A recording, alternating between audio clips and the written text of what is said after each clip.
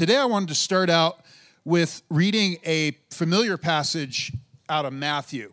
And if you don't know, Matthew is one of the four accounts of Jesus' life: Matthew, Mark, Luke, John. And Matthew, the author of the gospel, the account of Jesus' life, called Matthew, he starts his gospel in a very strange way. He actually starts with a genealogy, which may not be, if you're trying to write a New York Times bestseller, may not be what we would do today, right? But it made sense in the culture because he's trying to connect all the right people to Jesus, who is the Messiah, right? And so, but the strange thing is, right in the beginning in his genealogy, he highlights all of these very unsavory characters, like people you really wouldn't put in the story if what you were trying to do was convince people that Jesus was connected to all the right people. We actually did a series on this a year ago, if you were with us. We did a series on these different people. We looked at people like Judah and Tamar and Rahab and Bathsheba that are all in the lineage of Jesus. And so he starts out kind of odd in that way. And then he continues, and the next thing he does is bring up the point that Mary, the mother of Jesus, was found to be pregnant. And the baby wasn't the guy she was engaged to, right? Which is a little awkward, to say the least. And it was especially awkward in that culture. And so Joseph's really like wrestling with what to do. Matthew tells us that Joseph's really wrestling, like, what do I do? Obviously, I can't marry her. In fact, in the culture, being engaged or betrothed, you'd get betrothed, and it was legally you were married, but he'd go build a little house or something and come back 6 months, a year later, and then they'd actually have the wedding ceremony and get married officially. And so he decides he's just going to quietly divorce her because he doesn't want to shame her, but he can't go through with it. And you probably know the story well. Matthew 1:20, it says this: "But after he, Joseph, had considered this, an angel of the Lord appeared to him in a dream and said, 'Joseph, son of David, do not be afraid to take Mary home as your wife, because what is conceived in her is from the Holy Spirit. She will give birth to a son, and you are to give him the name Jesus, because he will save his people from their sins.' All this took place to fulfill what the Lord had said through the prophet. 'The virgin will conceive and give birth to a son, and they will call him Emmanuel,' which means God with us." Emmanuel, God with us. That's what we're talking about in these weeks. We're talking about a God who came to be with us for the purpose of saving us, to rescue us, to redeem us. A God who is with us and a God who is for us. I remember a number of years ago, I was 12, turning 13, and I was traveling in Europe right about the same time of year. And we were traveling in Europe. And we were in England at a Youth with a Mission base, and we had to go through France to Switzerland and Germany. That was the next stop, and we were going to go there for a while. My parents were doing ministry and speaking and stuff, and so this team was like, "Well, hey, we're jumping on a bus. We're going down that way too. Why don't you just jump on with us?" So we did, and it was great, and we drove down and got on the ferry across the English Channel at night, and it was, the English Channel, and that is rough, let me tell you, especially between England and Ireland. We rode that one too, and that was crazy. But anyway, we ride across, and we get to France in the middle of the night.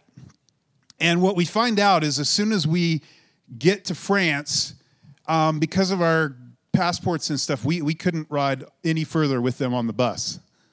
And so literally, like, we pull off the ferry into this little town. I don't remember where it was, but into this little town, and they just find a spot in town and drop us on the side of the road. And the hard part, the weird part, crazy part, there was nothing open. There was no 24-hour gas station. There was nothing open. It was just dark and rainy and cold. And here we were on the corner, on this street, no cars, no traffic, we found a little church. We were like, what do we do? We found a little church. We didn't speak a word of French either, right? We found a little church. We knocked on the door thinking maybe it's unlocked. Wasn't. It was all locked up. And so we ended up going and finding a storefront with like an overhang. And we put our bags down and just like sat on our bags and shivered in the cold. My parents, 2 kids, right? My brother's younger than me. We were a refugee family, basically. Experienced a little bit of what that was like, right? And we were there most of the night, and it was really cold. We needed help. We didn't know what to do. And this guy, I still remember, it was just before dawn. This guy pulls up, and he's driving past, and he sees us. He's on a motorcycle, and he pulls over. And we're trying to communicate, and, we'd heard that French people really don't like Americans, which I think is probably true. However, this guy pulls over, and he's super nice, and he's trying to help us, but he doesn't speak a word of English. We don't speak a word of French. Finally, we get the word taxi out, and he understands that, right? And so we're kind of motioning and going back and forth, and then he takes off, but he does something really significant. He had a spare helmet on his bike, maybe his girlfriend's or something, and he takes his helmet off, and he leaves it with us, like just to tell us, it's like, I'm coming back, don't worry. And so he leaves, and he goes and gets us a taxi and comes back. And in France, and I'm like, whoa, right?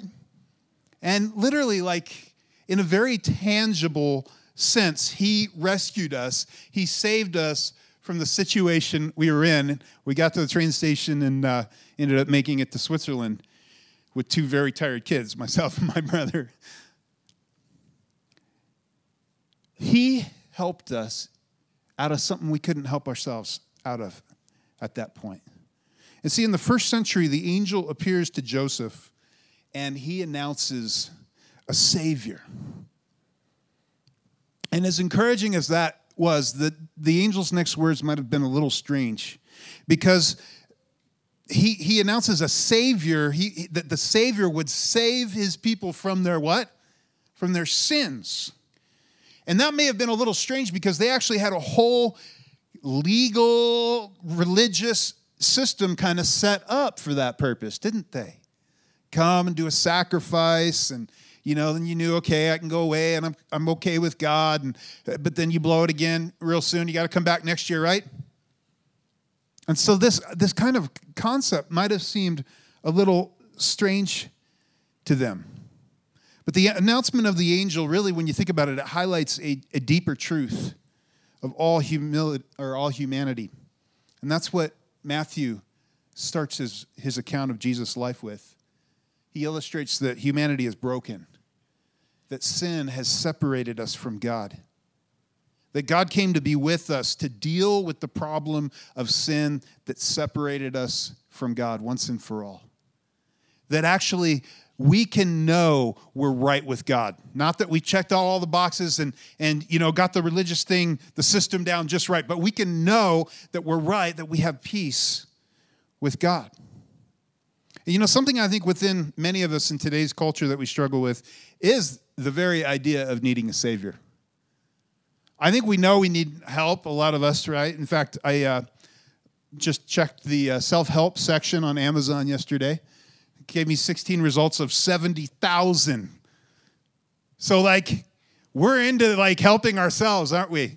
Now, there's some great tips and hacks and different things in there, but ultimately, I think it actually illustrates something that's very true in our culture, and that is we know we need help, but a Savior? I don't know. Someone to save us from our sins?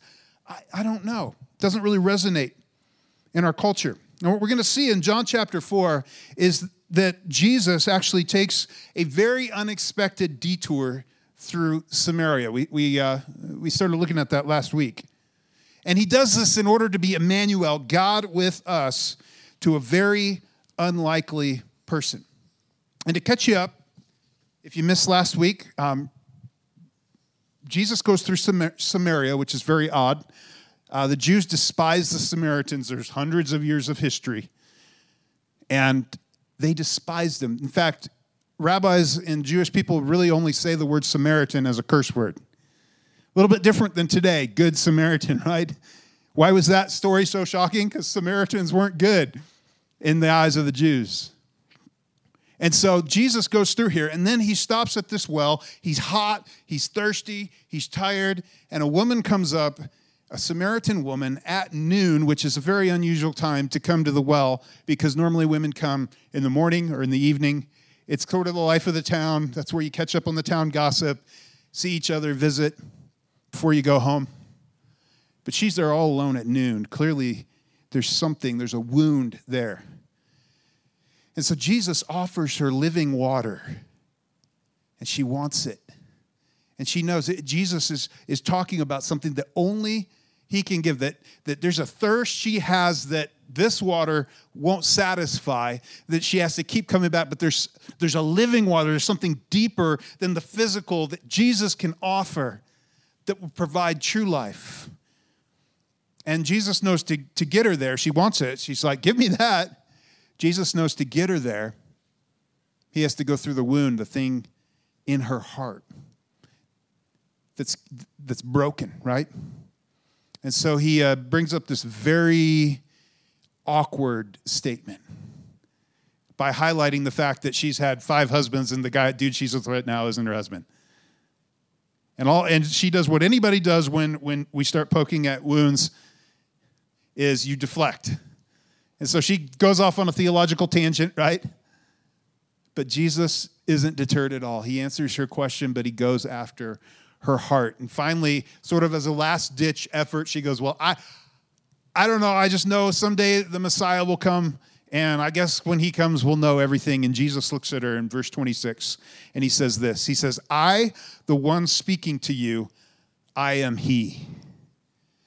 And this is so profound because this little word, I am, ego eimi in the Greek, it's the he actually isn't in there in the Greek. And it's the first of, Jesus will say this multiple times in the scripture. This is how when God appears to Moses in the burning bush and reveals his name as I am, in the Greek, when they translated the Hebrew scriptures into Greek, this is how they translated it. And so it's a very profound statement here that Jesus is making. He'll go on to use it again. He'll say, I am the bread of life. I am the way, the truth, and the life, the only way to get to the Father. And say, wherever you're from, maybe you're just checking out God Church in the Bible, and if that's you, we're so glad you're here. But wherever you're from, whatever your background is, you have to wrestle with this question. This is the most important question you can answer in life. Who is Jesus?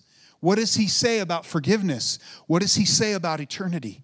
It's the most important question you can ask. And then also, if you're here and you're already a follower of Jesus, the most important question you can help other people ask is an answer for themselves is that question, who is Jesus? Do you believe that? Really? See, here's the thing. The passage today is going to challenge us. Because I'm guessing if you grew up in church like I did, there's not a lot of new information here. In fact, it's some very easy things to nod along with and go, yeah, we know that. I agree with that, right? But here's the problem is to anyone watching our lives, many times they'd never know you believe it. See, there's this disconnect between what we acknowledge we believe and then what we actually live out. And I think this passage is going to challenge us a little today. And so in verse 27, as we go on in the text, it says this, just then his disciples returned and were surprised to find him talking with a woman. But no one asked, what do you want, or why are you talking with her? They're like, they've been following Jesus around for a while. They know he's always doing unexpected things, right? So they're like, I don't know, it's just Jesus thing, right? But they're shocked. They're surprised. They had gone into town to buy some food. Jesus sent them in there because he's hot, he's thirsty, hungry. And they are coming back from buying food. And here he is talking not only with a Samaritan, but with a woman. And it's shocking that he's doing this. We talked about this, how unusual this whole circumstance is. How shocking it would be to somebody in the first century, right? Because in this time in history, in this culture, they had a very low view of women. In fact, in the Talmud, which is a commentary on the Hebrew scriptures, the rabbis taught this. Here's a quote. It says, "He who instructs his daughter in the law," which is the Hebrew scriptures, "is like one who acts the fool." In other words, like there's this idea that the women just aren't worth very much. They don't get that from Scripture, actually. What do you see? At the very beginning, that God makes men and women together in the image of God, right? That they are made in the image of God, on task and on mission together in this earth. In fact, here's something in history. Where the teachings of Jesus have been followed, historically, the well-being of women and children has been elevated. See, this kind of whole cultural narrative of, Christianity is just repressive and, the patriarchy and all this. This is really new in history. And it is not accurate when you look at history. What you find is where the teachings of Jesus are actually put into practice. The treatment of women, the treatment of children. You look at ancient Rome where they used to leave children out to be exposed or just die on the side of the road, right? Even the treatment of slaves in the culture. The trajectory that the teachings of Jesus and the teaching of the apostles created has done more to elevate the status of women and children around the world than anything else in history. And I know there's been some terrible instances where that is certainly not true in the history of Christianity, where Scripture has been twisted to justify the mistreatment of slaves or the mistreatment of women. When you follow the teachings of Jesus and the trajectory that the gospel sets, it is leading towards freedom. And it is leading towards this partnership in the gospel and the value and the dignity. Jesus elevates women. And this woman here, Jesus doesn't just talk to her. She ends up being the first woman evangelist in the New Testament, followed by lots of other powerful women we're going to read about also other times in the New Testament that do incredible things to spread the gospel. And so that's just sort of a bunny trail. But we see Jesus, they're shocked. And so verse 28 says this, "Then leaving her water jar, the woman went back to town and said to the people, 'Come, see, a man who told me everything I ever did. Could this be the Messiah?' And they came out of town and they made their way toward him." And I love this because she actually, remember, she would have brought her jar probably with a rope attached. And she would have brought that to the well so she could draw water. Remember, she tells Jesus, when Jesus says, "I'll give you living water," she's like, "You don't have a rope bucket. How are you going to do that, right? I'm from around here. There's no stream around here." But Jesus, of course, is talking on a much deeper level. And she's focused there on her physical thirst, on the fact she has to come back and do this every day just to meet her needs, right? And now something happens in this conversation in Jesus revealing himself. I am in this powerful way. She actually just leaves her jar and runs back into town. Now, maybe she left her jar just to help Jesus because he's thirsty and probably the disciples are too, right? Kind of like that guy left his helmet to let us know he was coming back to help us. Maybe she leaves it for that. You remember Jesus had asked, and I think this is so powerful and profound when it comes to sharing Jesus with others and just being involved in relationship in the life of others. Because Jesus comes and he's hot and he's thirsty, not the typical picture. He's tired, exhausted. We don't think of Jesus too much like that. And he sits down on the edge of this well. And when this woman comes up, he not only speaks to her, which was shocking. They would not speak. A rabbi, a religious leader would not speak to a woman in this culture, especially out alone, right? But he not only speaks to her, he asks her, he's vulnerable, he asks her for help and for a drink, which would be like doubly crazy to somebody in the culture because it's like Samaritan cooties, ew. Oh, and then we're going to find out, we found out Jesus knows this woman's history, right? So serious red flags there. But he's willing to be vulnerable. And see, sometimes it's your need that actually initiates a relationship that allows you to speak into people's lives. And see, this is something I think in our culture, we're so individualistic and we're so self-sufficient. We don't like asking for help. A lot of times we're happy to give help. But when it comes to actually asking for prayer, or when it comes to actually being vulnerable and letting somebody see our weakness, we don't like doing that, right? And then we don't like being put in other people's debt.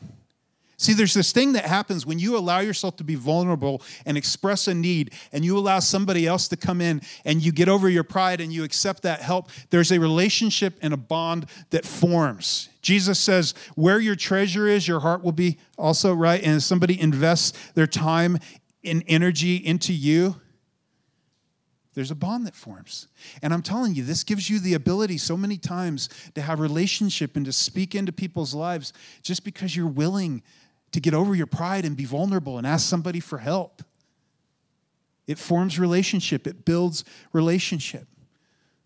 And you can see this right in this story. And there's also, I think, as she leaves her jar, there's a deeper truth here too. And that truth is that all of a sudden this thirst within her is met.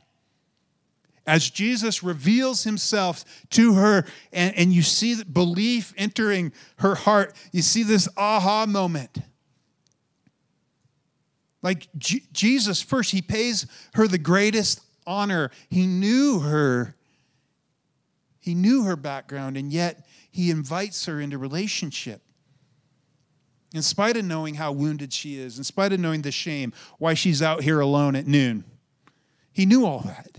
And yet he honors her, he invites her into relationship. And so it meets her thirst in a way that her thirst has never been met before. And all of a sudden, she just forgets about it because there's something more important, and that is she just has to go tell other people. The Messiah is here. Could this be? I think it is. Come meet this guy. She has to bring people to Jesus. Come and see, she says. It's the same thing Philip says to Nathanael in chapter 1. Come on, you got to meet Jesus. You got to meet Jesus. She just can't help but running back to tell others. And now, check it out. Her past becomes part of her message, and she doesn't care. Like she highlights the uncomfortable, shameful part of her life that everybody knows, but nobody wants to talk about, you know? And she just lays it out there, and God uses that as a tool to draw other people to Jesus. Because when she meets Jesus, the grace she experiences is so overwhelming she can't help but share. And you notice what she did in this little verse? She actually speaks, like with her mouth, about Jesus. I think this is a really important verse because most all of you nodded and agreed when we said this was the most important thing. You know, that we need to help others answer is this question of who Jesus is, right? But for so many of us, the way you get around to that is you're like, well, I'll just be their friend. Friendship evangelism. I'll just love them, serve them. We'll take cookies over to the neighbor at Christmas. We'll cut their lawn when they're out of town. We'll be a good neighbor. That's good. It's a lot better than the opposite, right? There's some Christians who give Jesus a very bad name just by their actions. So that's a good start. But see, where most of us go is you just never get around to actually talking about Jesus because it's awkward. Oh, you love people. Care about them. Maybe even pray for them. But for so many people, it just never gets around to getting over the awkward and actually opening your mouth and having a conversation about Jesus. Hey, what do you think about God? Hey, do you guys go to church? Hey, you want to come sometime? Man, here's what Jesus did in my life. Asking, like, you're going through a hard time, can I pray for you? Not just, I'll pray for you. Can we pray? Why? Because I believe God's actually alive and active. Here's how he's done. I've seen him do these things in my life, and maybe he'll show up in your situation and do something. Do you trust in Jesus? Man, Jesus changed my life.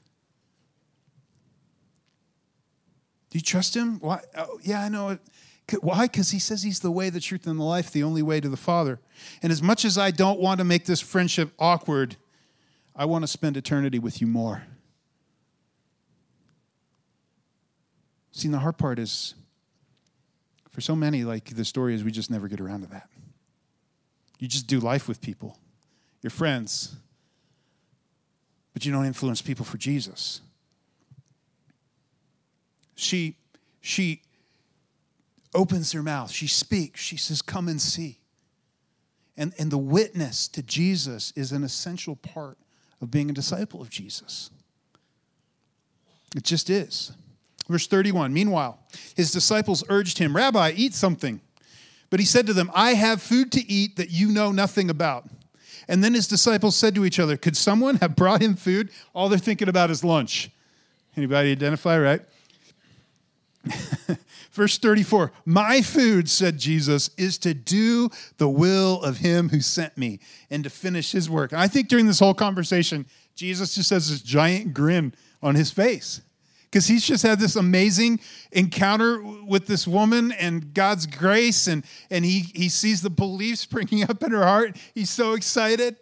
She's running off to tell others, and he's jazzed, right? We don't really use that word too much anymore. He's excited.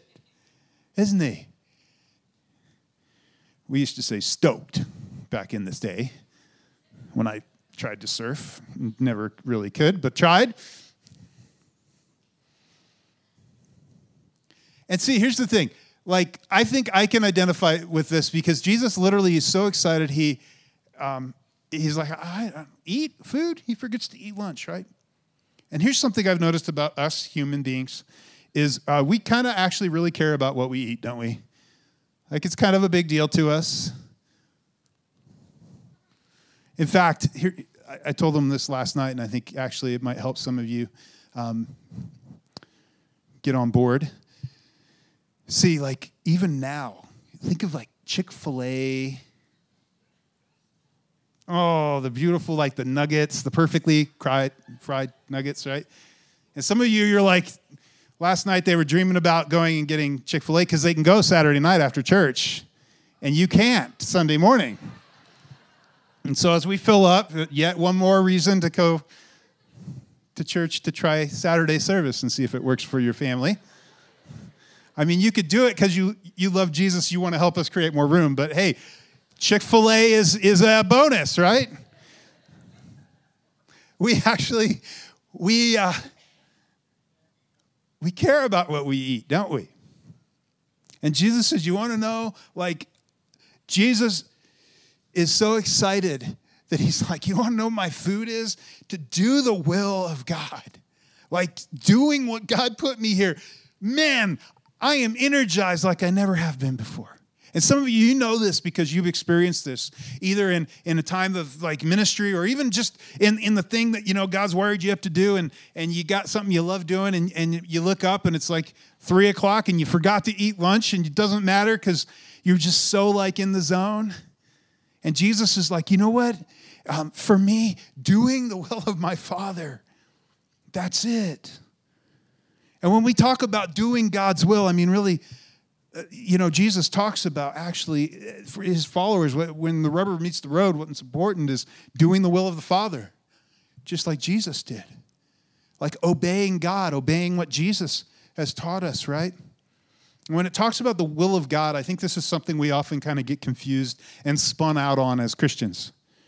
Because there's several aspects of the will of God that we can kind of, I think, get off track on, right?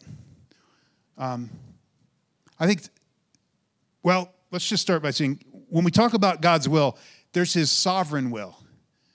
Like things that God has said, this is going to happen. There's an aspect to God's sovereignty and his work in creation, and, you know, the truth that he knows when the sparrow falls, all these kinds of things, right? Our lives are in his hands, all those things. There's a truth to his sovereign will. It says in the scripture about when Jesus was born, when the set time had come, God sent his son. Like when God had it all arranged, and in fact, we know God raises kingdoms and he uses them for his purpose and he brings them down, right? And so Daniel, the prophet, prophesies when the coming of the Messiah will be. And Paul says, hey, when the set time had fully come, when God had the ground prepared with the Greek language all over, ready for the gospel to go out into all the nations, Jesus came. Like nothing could stop the sovereign will of God. The things that he's purposed and decreed will happen. Things he's prophesied 100 years, the return of Jesus, it's coming. Only the Father knows when, right? But it's coming. We know that.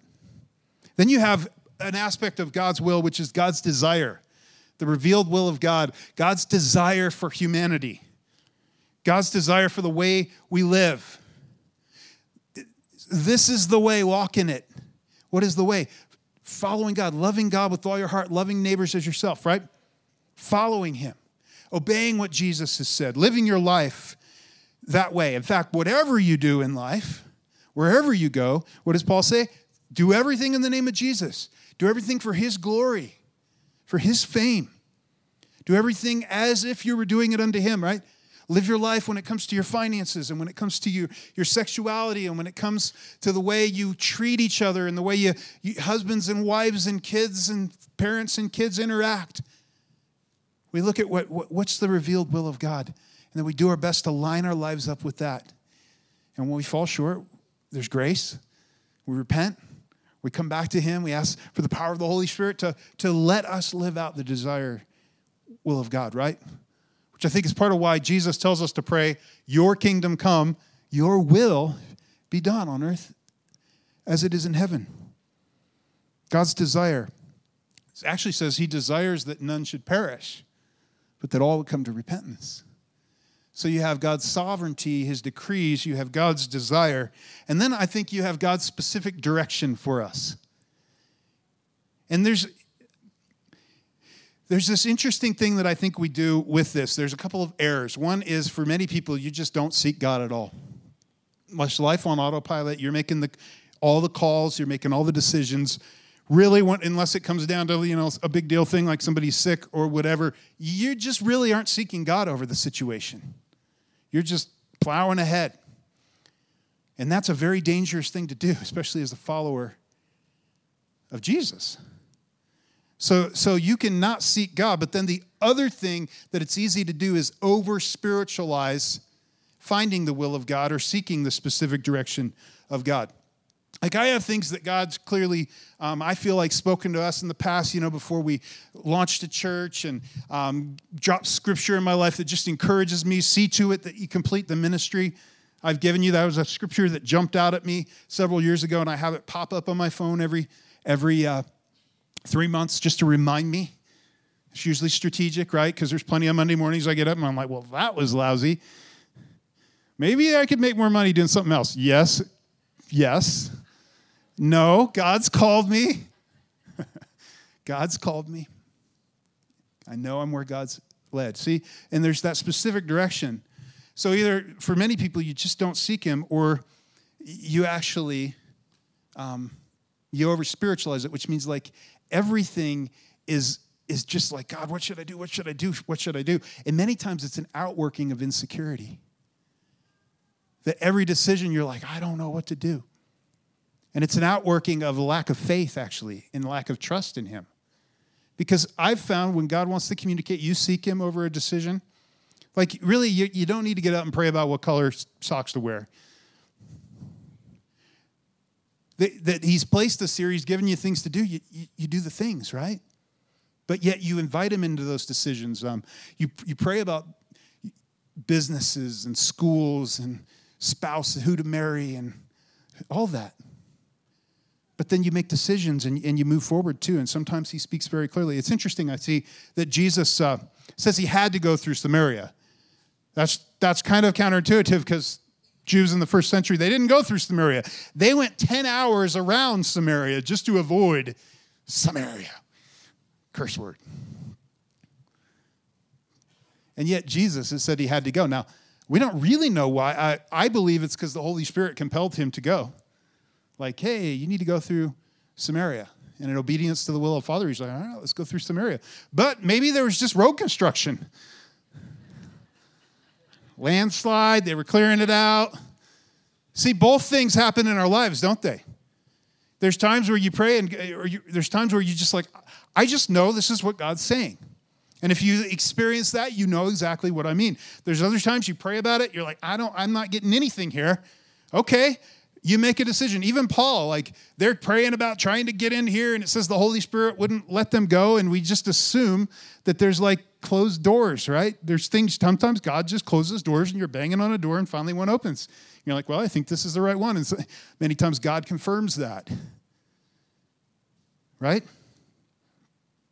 But Jesus, he goes through Samaria. And so maybe he was compelled by the Holy Spirit. He knew I've got a divine appointment. Maybe there was road construction and he shows up hot and dusty as well. Like, man, we're like 5 extra hours or maybe not. He's like, hey, that cut 5 hours off the journey.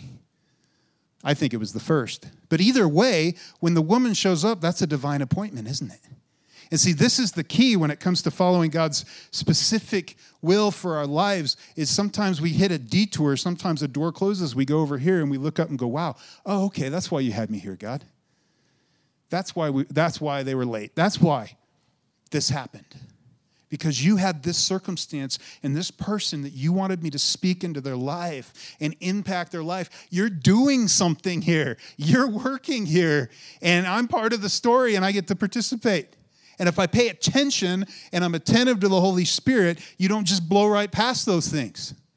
You don't just ignore him. When you listen to the Holy Spirit, when he prompts you, you go, okay, hey, how can I pray for you? Or, oh, wow, this is kind of strange. Oh, that's why God has me here, because he wants me to have this conversation. That's what it means day in and day out to seek God's will and to follow him. And sometimes, like, you just know. Other times, doors close, you knock, there's an open one, you walk through, you pray, it's not right, it's not wrong, or it's okay, it's right. It's not sinful, not wrong. I think we're going to go down this way. And then you find out why God had you there. And sometimes, like, I think a lot of times we stumble into God's leading, right? But you got to be careful. Because I think where this gets over-spiritualized is where, from a lack of trust or something, you're constantly trying to, on everything, get specific direction, and sometimes you're too tied up with your feelings. Okay, true confession. I remember this one time, Christian camp in the mountains, it was a wilderness guide. There's a cute girl on the trip, one of the leaders. We were talking, and I'm like, I really like her, right? Maybe I'll marry her. So I'm in my Bible. Nope. Maybe one more try. Nope. I don't recommend that as a method of seeking direction from God. Because what are you trying to do? You're just trying to confirm the feeling, and feelings are very deceptive, right? And sometimes feelings actually influence you to do things that are counter to the will of God. God's leading will not contradict his revealed desire, the will of God that's desired in Scripture, right? His leading will not contradict the way you're called to live your life for him. It's not the will of God to be sleeping together before marriage. I know you feel it, right? But it's counter to Scripture. It's not the will of God to go after somebody in a relationship who completely doesn't share your faith.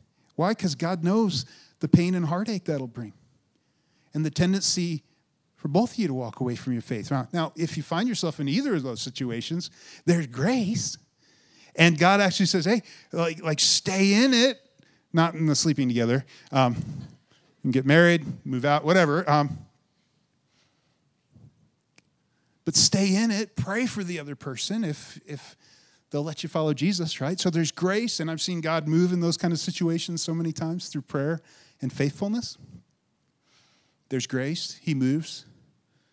But the point is, be careful when you try to seek his will and you make it subject to your feelings. It gets really loosey-goosey in those moments, right? There's a good chance it's just the extra jalapenos on the pizza. So the will of God, Jesus looks at his disciples and says, hey, my food is to do the will of my Father. Verse 35. Don't you have a saying? It's still 4 months until harvest. I tell you, open your eyes and look at the fields. They are ripe for harvest. Even now, the one who reaps draws a wage and harvests a crop for eternal life, so that the sower and the reaper may be glad together. Thus the saying, one sows and another reaps, is true. I sent you to reap what you have not worked for. Others have done the hard work, and you have reaped the benefits of the labor. And what he's saying is, hey, open your eyes. God's working here.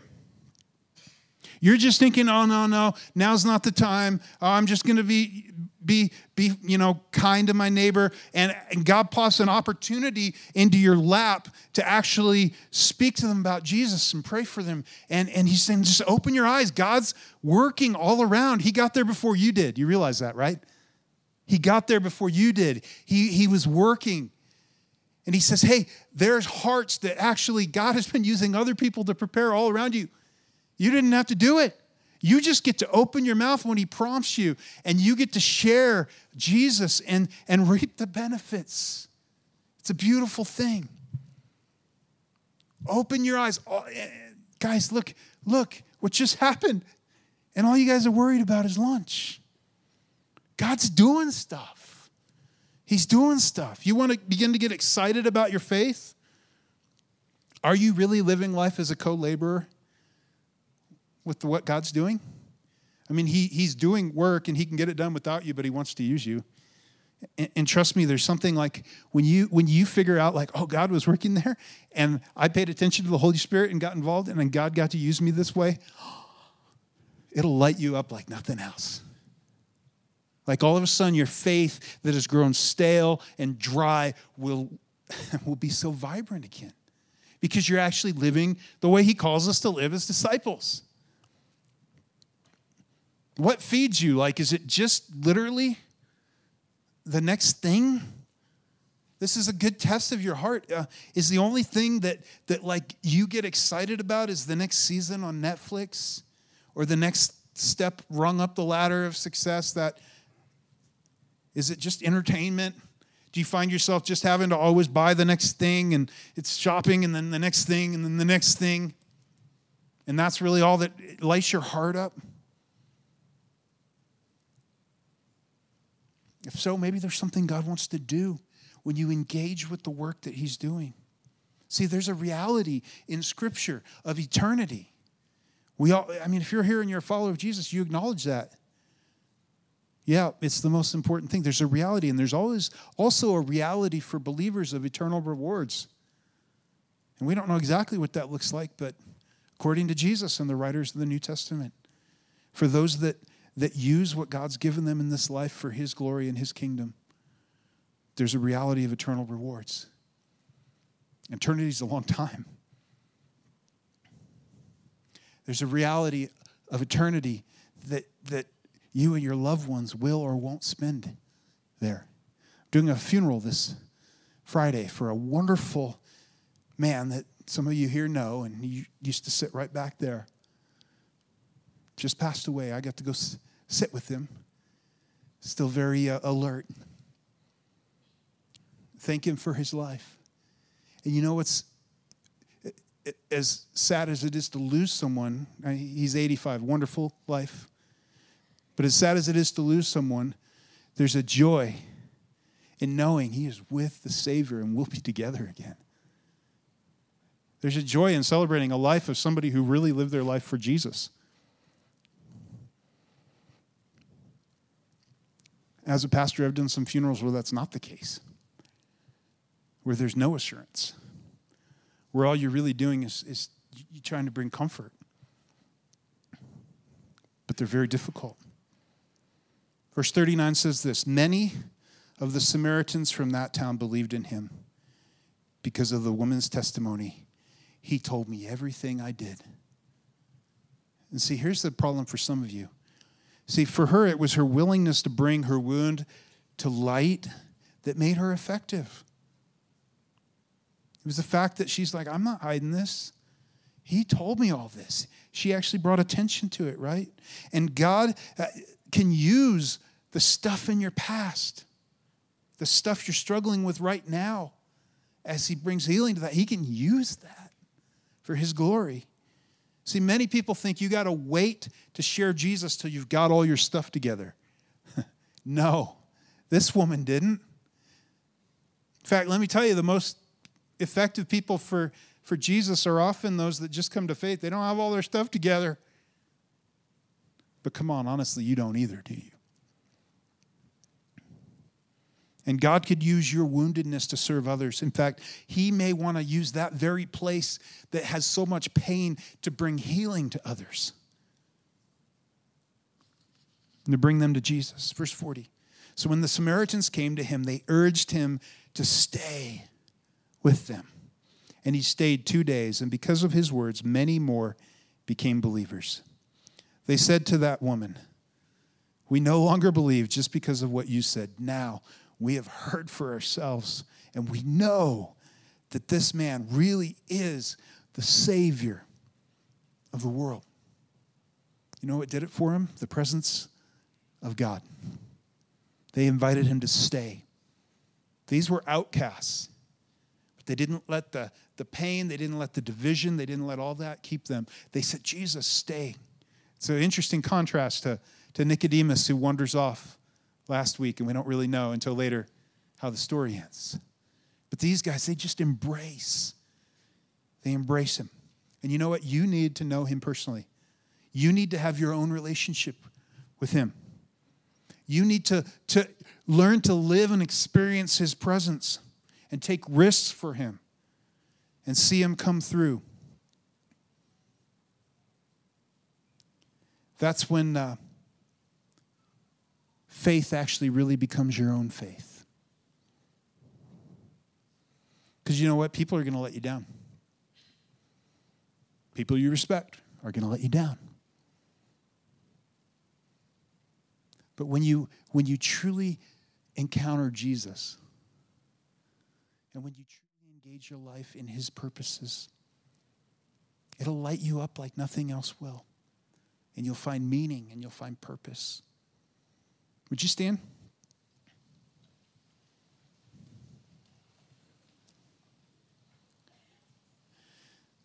As we close today, I just want to ask you,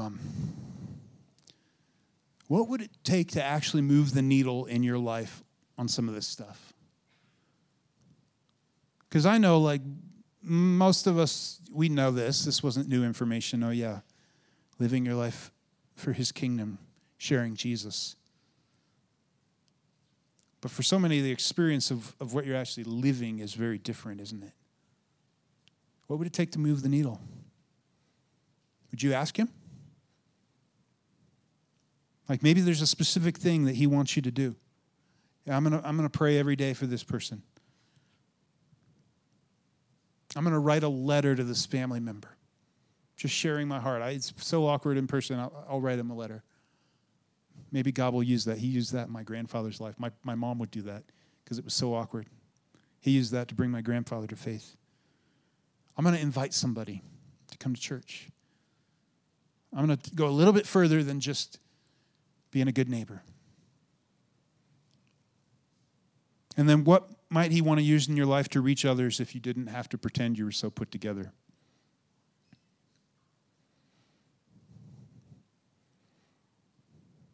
Maybe there's an area that he wants you to find and experience healing in so that you can share that story with other people and it can draw them to Jesus. Let me pray for you. Father, I want to say thank you for my friends, Lord. And if there's any here that have not embraced your incredible grace, the heart of Emmanuel is that you came to save this world, to save your people from their sins.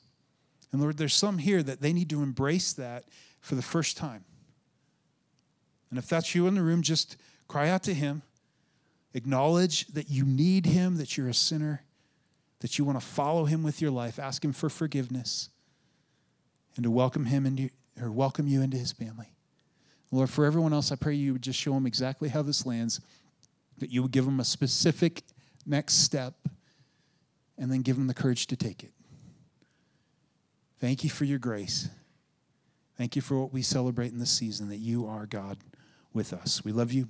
We worship you. We pray these things in your name. Amen.